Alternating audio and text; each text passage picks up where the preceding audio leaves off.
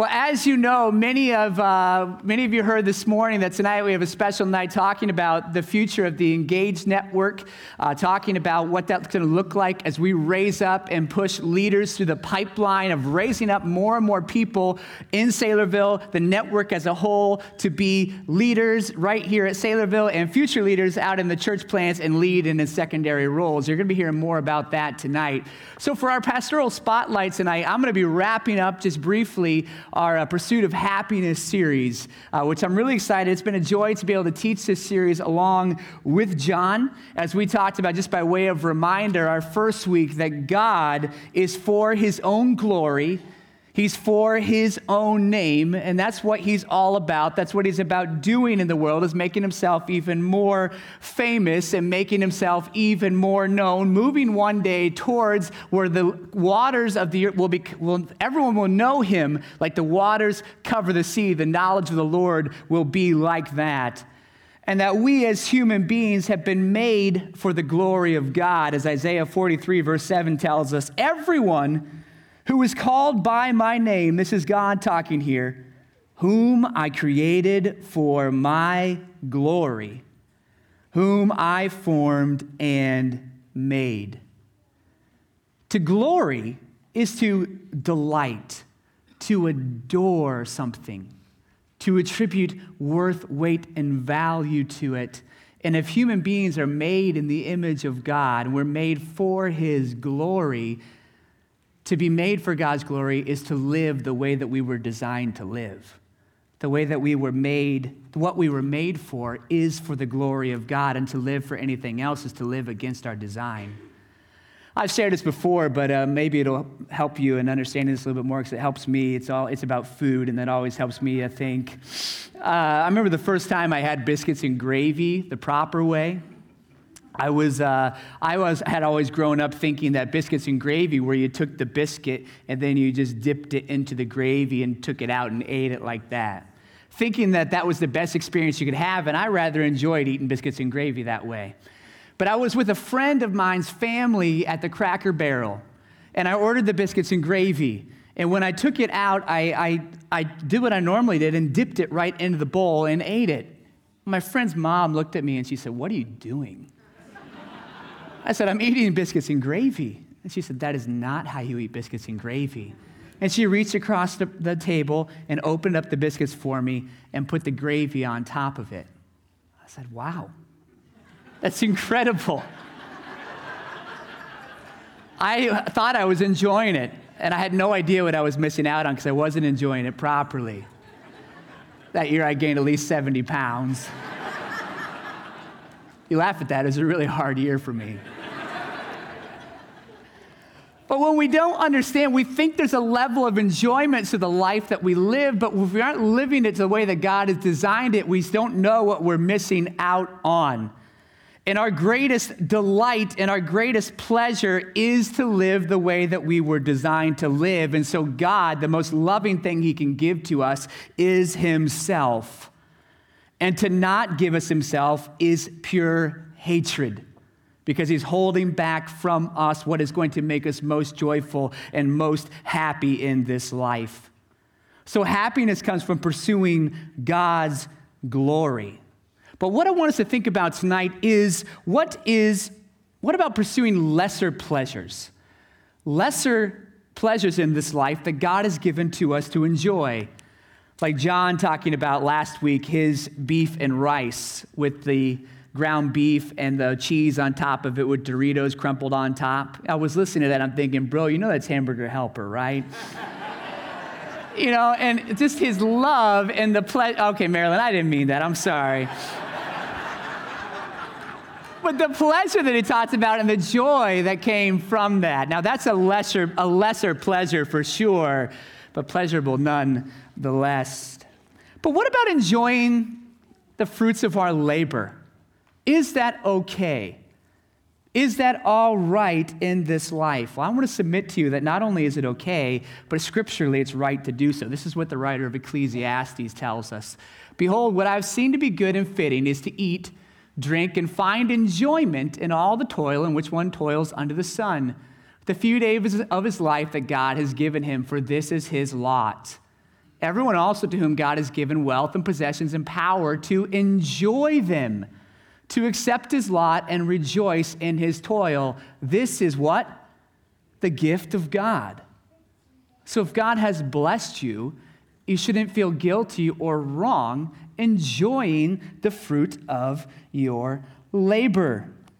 But knowing that the fruit of your labor is a foretaste of what is to come. It's the appetizer to the dinner to God where pleasures are found forevermore at his right hand. I'm an experiences guy. I love concerts, sports, cities, landscapes, new places, old places, travel, you name it. But if I'm not careful, I can ruin all my experiences by having too much hype around them. My wife was always telling me, stop talking about it because you're going to ruin it by the time we do it. But when I think about those things that I enjoy and I like to partake in, when I ruin them, it's because I give them too much awe. I put too much of my happiness into those things. I give them too much awe in my life, overawing the experiences that I enjoy.